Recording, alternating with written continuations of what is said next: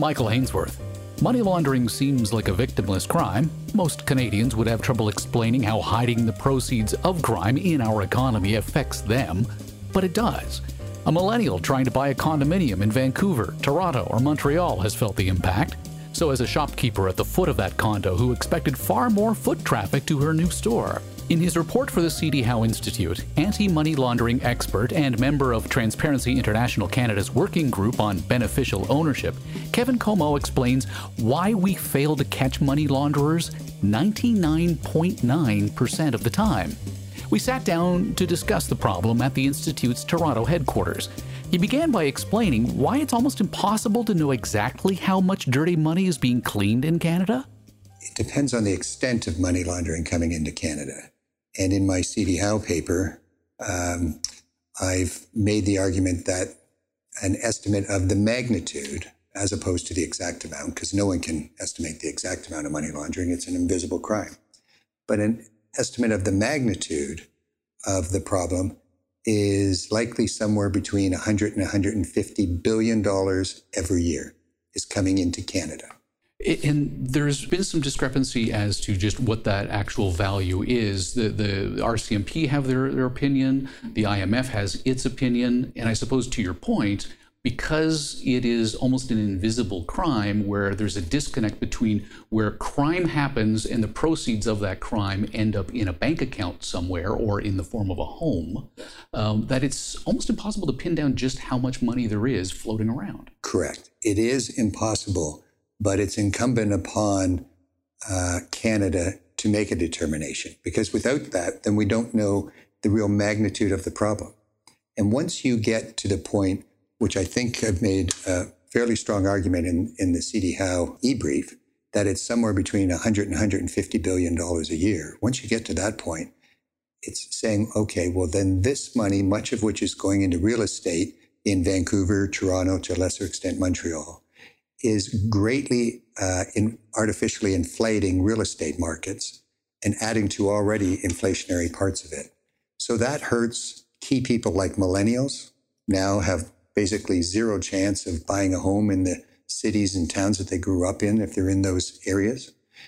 But as well, it also greatly hurts shopkeepers and ordinary businessmen, because money launderers, or particularly international money launderers, leave their houses vacant.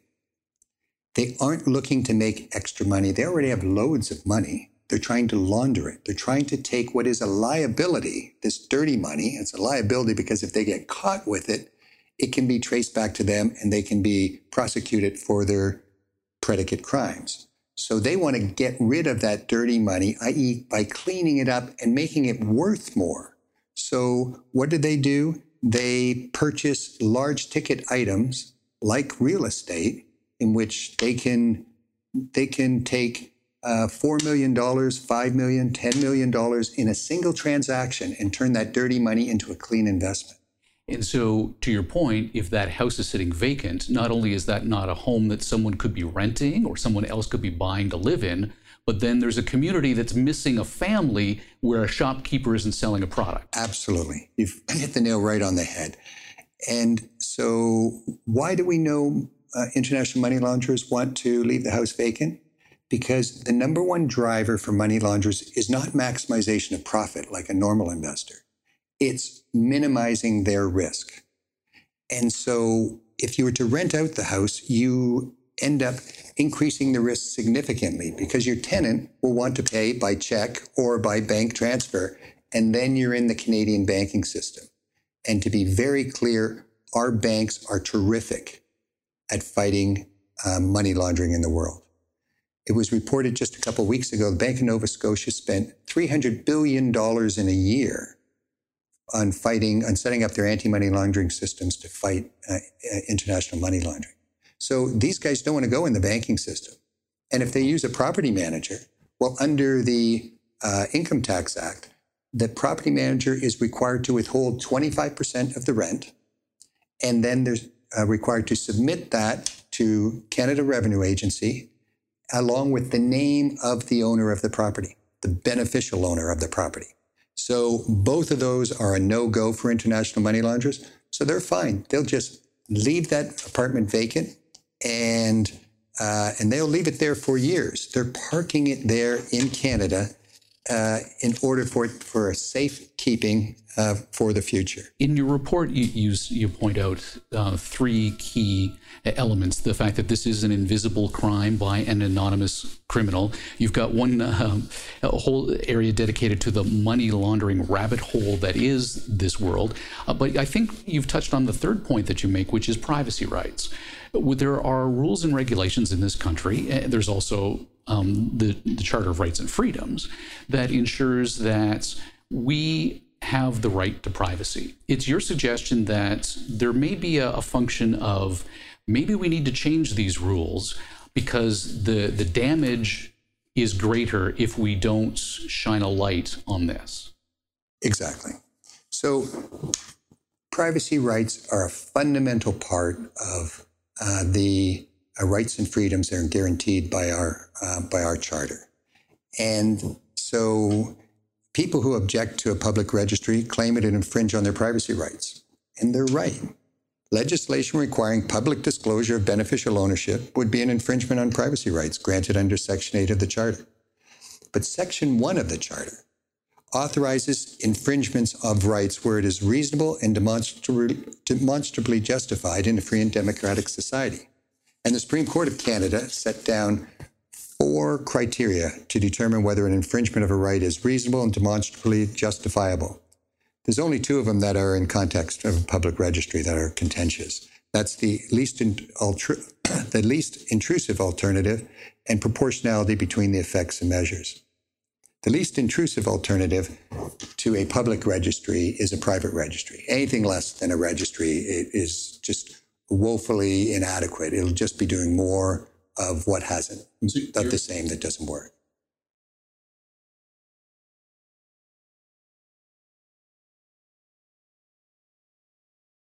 No, I'm saying it has to be a public registry because a private registry just doesn't do the job. Why not? So there's 2 reasons. First of all, the reason people are going to a private registry is because they want to protect privacy rights of individuals. And they say, well, let's use the least intrusive one. It's less intrusive if we have a private registry. Well, there's 2 problems with that. First of all, that if you're to use a private registry properly, you have to make it more effective, you have to widen the access to more and more people. Now, the recommendation made in the FINA report, that's by the House of Commons Finance Parliamentary Committee, and they put out a report last fall, and they recommended a private registry, and they said it would have access by the more than 31,000 reporting entities in Canada. Reporting entities are the financial institutions, but also designated non-financial businesses and professions. That'd be accountants, that would be your real estate agents, etc. And they're saying, so they should have access to it. And they would need access in order to meet their obligations to determine beneficial ownership. The problem is, even if you put in safeguards, let's say you have only 3 people from each of those 31,000, now you're talking many tens of thousands of people that will have access to this so-called private registry. So it's not so private. But even more importantly, in the world where you have a huge amount of international money laundering coming into Canada, and the reason of which I set out in the C.D. Howe article, then a private registry just doesn't work, just doesn't meet the needs of a public registry. That's because a public registry can be accessed by people all around the world. And I suppose then you're talking about the value of having non-government organizations who are doing research into this issue, journalists, they would need access to that kind of public database of who owns what and where. Absolutely. So you point out, however, that 99.9% of this type of crime goes undetected because of the disconnect between when the crime happens and the money that comes from it and the point at which it's laundered. How do we even get to the point where there's a red flag being raised in the first place? Well, that's very much the point, that red flags can't be raised because we don't have enough information. What you want to do is to increase the flow of beneficial ownership information 2 ways. One, you want to have it on a public registry so that you can send that information out to the entire world. And two, you want to have a way for that information to come back. What I've recommended is not only a public registry, but one with a confidential tip line, much like Crime Stoppers. And you would use that in order for people from distant lands to be sending in that information to law enforcement agents in Canada. But equally important, from many of those countries that are sending dirty money into Canada, those are often autocracies, kleptocracies. They're places where they don't have a strong rule of law. So if you have a private registry, the only way you're going to get information from those other countries is to go through the set legal channels. You're going to go to, Russia. You're going to go to Saudi Arabia, Indonesia, and you're going to ask that, let's say it's a corrupt regime, and you're going to ask them to be giving you more information about a suspicious transaction in Canada by one of the mayors in their town that's receiving kickbacks. They're not going to give you the right information because the law enforcement agencies in those jurisdictions are also part of the corrupt regime. So we have little puzzle pieces that help create the picture of money laundering at the destination. And of course, for us, the concern is the destination being Canada.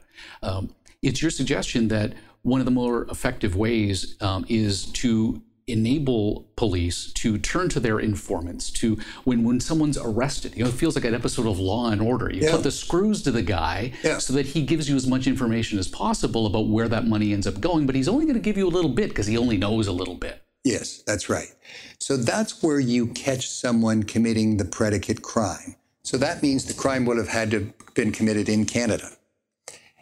And so let's say you catch someone who's a mid-level drug dealer and you catch him. So you say, okay, we're going to send you away for, 5-8 years. But if you tell us, key information so that we can follow the money, then we will, help you get a reduced sentence. It's really showing that if you start with the predicate crime, then you realize that, you've got a shot of following the money. It's still very difficult because you're going to have to go through a whole bunch of different corporations and different tax havens. So they'll have a company that's set up in Cayman Islands that is owned by a trust that is in BVI, that is owned by a corporation in the Seychelles. And so even with the help of that guy, you still have to go through that long trail, that rabbit hole. And if you get close, the money launderers are just going to add 2 or 3 more companies and trusts. So it's still very difficult. But what's even tougher is if the predicate crime isn't committed in Canada. Right. And in my paper, I argue that an overwhelming majority of this money is coming from outside of Canada. If that's the case, law enforcement agencies aren't even aware of the predicate crime. There is no one that they can lean on for the information. The only thing they've got is a suspicious transaction. They've got a real estate transaction in Vancouver, and they think it's suspicious. So they go to the buyer of the house and they say, tell us more. And the buyer says, I don't have to tell you anything. And they go, well, we want more. And he goes, no, under the Charter of Rights, I have the right to remain silent. I'm not going to say anything. So they can do a few things. They can, ask the realtor for more information. They can ask the bank where the money came from. But then they're just going down the rabbit hole without even a crime. So if they go to the foreign courts in those other jurisdictions, whether, it's in Cayman Island or the Seychelles, they don't even have a crime in which they're going to a court. Yeah, we're investigating this crime. They're saying, no, we're going there because we have a suspicious transaction about a real estate deal. The rules that law enforcement must follow vary depending on whether there's an actual crime that's proven to have taken place, a dead body, by example, exactly, versus we suspect there might be a dead body somewhere. Well said. Well said. That's exactly the problem. See, money laundering is a derivative crime. So money laundering doesn't exist by itself. It's part of the underlying, what we call the predicate crime. So that would be kickbacks to government officials. It would be sale of drugs. It would be extortion. And the money from that is then sent through a number of different jurisdictions around the world to try and make it harder to trace the money back to the original predicate crime. And so that's called money laundering. They're trying to wash it. And one of the ways they wash it is much like, apparently Al Capone did back in the 30s. He actually had laundromats. And so it was a heavy industry where there was a lot of cash. You'll see the same thing with restaurants. Is that the etymology of money laundering, that Al Capone actually had laundromats? Don't quote me on that. I've heard that. I've never Googled it or checked it out. But I've heard one guy talking about that is how you get dirty money in washing. I don't know if that's correct. But what we do know is that one of the oldest ways of hiding the trail of your illicit proceeds is to mix that with a legitimate business, particularly one that's high cash. So restaurants. You see a restaurant that has, hardly any people going there, but it's been there for years. A little suspicious. It may just be they love cooking. I don't know. Tell me about the political will, because in November of 2018, the House of Commons Standing Committee on Finance filed its report on money laundering. And months earlier, the CD Howe had put together some recommendations on how to address these types of issues that you're bringing up. And none of those measures were taken into consideration in the final report. Is there the political will to address money laundering, considering 99.9% of the time they're getting away with it?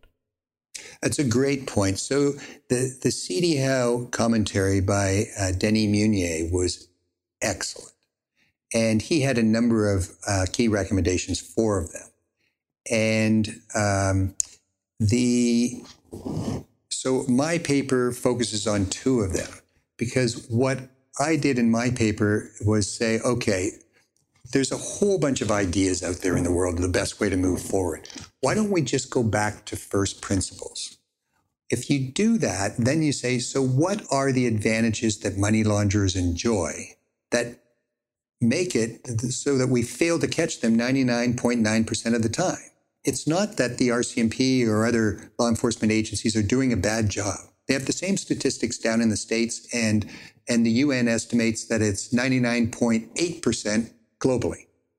It's that they have 3 distinct advantages. They have the advantage of invisibility of both the predicate crime and the crime of money laundering, the anonymity of both the perpetrator of the predicate crime and the enabler of the money laundering crime, and then also the difficulty of tracing those funds.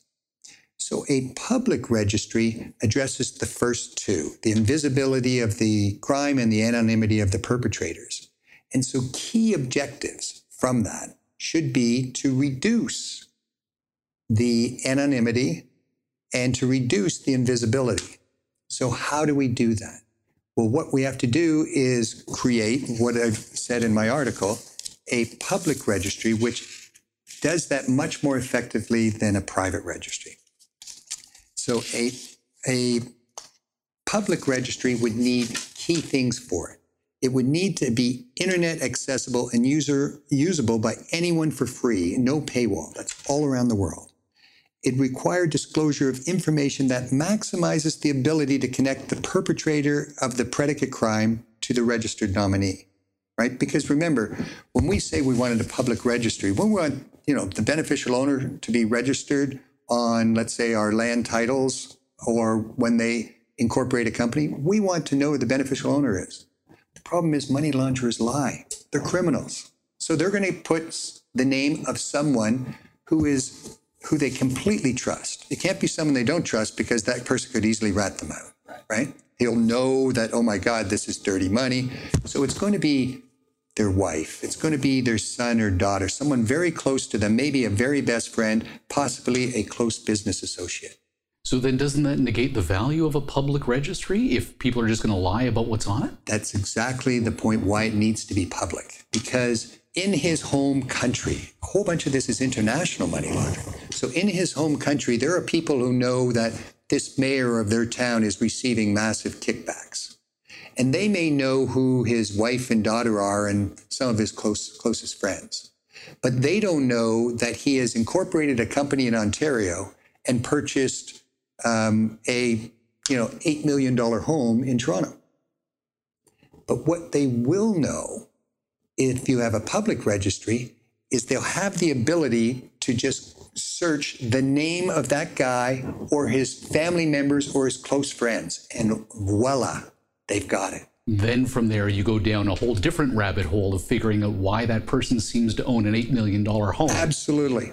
And even if they, so I've said use a tip line to get it back to Canadian authorities, but even if they just raise it in their home country, it's an authoritarian regime, but they need to have the cover of authenticity. I mean, it's not real, but they need to have at least that cover. And so when a journalist gets hold of that in their home country and then publishes that this guy who's making the equivalent of about $32,000 a year has bought a $8 or $10 million home in Canada in the name of his wife or his daughter or son, that has huge consequences. This undermines their authority. And that is key for Canada, because once those money launderers realize that the risk of detection is greatly increased in Canada, they're going to go somewhere else. How do we get the public on side on this? Because we started this conversation by talking about the fact that money laundering has an impact on the housing markets of the major centers in this country. But I don't know very many millennials who are going to be able to afford an $8 million house. But it's all the way down. It's all the way down. Many of these money launderers are just buying a whole bunch of condos, a whole bunch of single dwelling homes. They're buying them everywhere. I mean, remember, if you've got $100 to $150 billion coming into Canada every year, add that up for the last 10 to 12 years. What number do you come to? I don't even want to say the number because it's just so scary, but do the math. It's huge. And so that's not just going into the very expensive homes. It's going all the way down because Canada is such an easy target. And so we are way behind the other Western liberal democracies. And one of the key things that you have to remember is money launderers from Western liberal democracies where we have a strong rule of law, they're laundering their money in Western liberal democracies. None of these money launderers want to send their money into corrupt regimes and that because they're not cleaning it. As soon as it comes out, it's got red flags all over the place. The banking community is all over that. So that increases the risk of detection, which is the last thing they want. But the other half of the world, the illiberal democracies, or not even democracies, the kleptocracies, corrupt regimes, or even regimes with just a restricted currency, they're not laundering their money in that half of the world. They're laundering their money into the Western liberal democracies for two reasons. One, for better cleaning. No cleaning if you send money from Russia into Saudi Arabia or into Iran. You still have red flags all over it. So what they want to do is get it into the international financial system and somehow get it into a Western liberal democracy, because then when it comes out, it doesn't have red flags all over it. And two, and this is the most important one to keep in mind, is that if they leave their money at home, they always have the risk of someone closer to power confiscating their assets. So they're sending it to Western liberal democracies for long-term storage. And they're going to send it to the Western liberal democracy that has the weakest anti-money laundering systems. And that is right up near the top, Canada. Why? What is it about Canada that has made us such a destination compared to other Western liberal democracies? Yeah, it's a fantastic point. So where are we on the list of things? So let's just look at what happens if someone wants to invest dirty money from overseas into Canadian real estate. Okay, so Canada allows corporations, trusts, and nominees to purchase real estate without disclosing beneficial ownership. Now, British Columbia has just introduced new legislation that is fantastic, that they're asking for beneficial ownership to be disclosed. And I can't say enough good things about what they're doing out in that province, just for real estate. They need to expand it also for the incorporation of a company, the formation of a trust, but it's a great start. Way ahead of the federal government, way ahead of Toronto. As well, realtors throughout Canada are not required to collect beneficial ownership information, and they have a dismal record of complying with the present minimal anti-money laundering obligations because they're conflicted. If they're to report a suspicious transaction, what happens to the $30,000, $40,000, $50,000 commission? Right. It's put at risk. Beneficial ownership is not available for public scrutiny. Solicitor-client privilege obligations in Canada prohibit lawyers from disclosing beneficial ownership information to regulators or reporting their clients' suspicious transactions. Which I imagine is why a lot of lawyers end up being the ones on the documents. They do. Now, let's be clear. The law societies throughout Canada have pretty stringent rules on participating in that kind of thing. And they're also requiring, the new rules came out last fall requiring lawyers to be checking beneficial ownership. The problem is the lawyers don't even have the tools to do that because they don't have access to a public registry, which would greatly help them with their ability to meet their own know your client rules under the new law society rules. But even if those rules are in, they can't report a suspicious transaction because of solicitor-client privilege. And then, so the only part that's saving us is the banks. And the banks, as I said before, are terrific. They have strong anti-money laundering protections. But they're only as strong as their weakest link when it comes to wiring money from overseas. Now, they vet the correspondent banks that send in money to them so that they have substantially similar anti-money laundering protections. But it is not difficult to get money into a bank without them knowing it, even the great Canadian banks, merely by using what's called trade-based money laundering. Now, trade-based money laundering is just, as we talked about before, where you mix a business along with an illegitimate funds. So they can set up a company where they have a restaurant and they have drug money, and each night when they deposit their restaurant receipts, they just put in another, $8,000 of the cash they get from the drug money, and it goes to the bank, and the bank sees a restaurant. They don't know. Mm-hmm. Or they can do it by undervaluing and overvaluing inventories to send the money to Canada, as we talked about previously. So there are so many ways to get into the system. The banks are carrying just basically water for the rest of the country.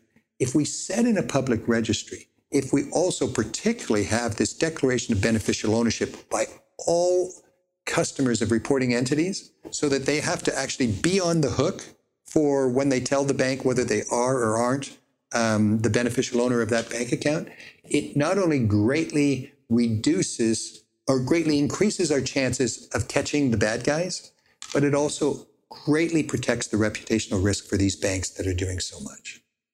That's because right now, if a customer of a bank lies to them and says, yeah, I'm the beneficial owner, when they're not, they're a front guy for a drug company, and the bank does its checks and it couldn't prove that he wasn't the beneficial owner, doesn't have access to the public registry, and besides, this guy's faked ID and that kind of stuff. If it blows up, that guy can't even be charged because it's not a crime in Canada. It's only if he got something of value for it, i.e., if he got a loan from the bank. Money launderers don't need loans. Right. They have massive amounts of money. And so the banks have huge reputational risk. That's why they're spending hundreds of millions of dollars every year.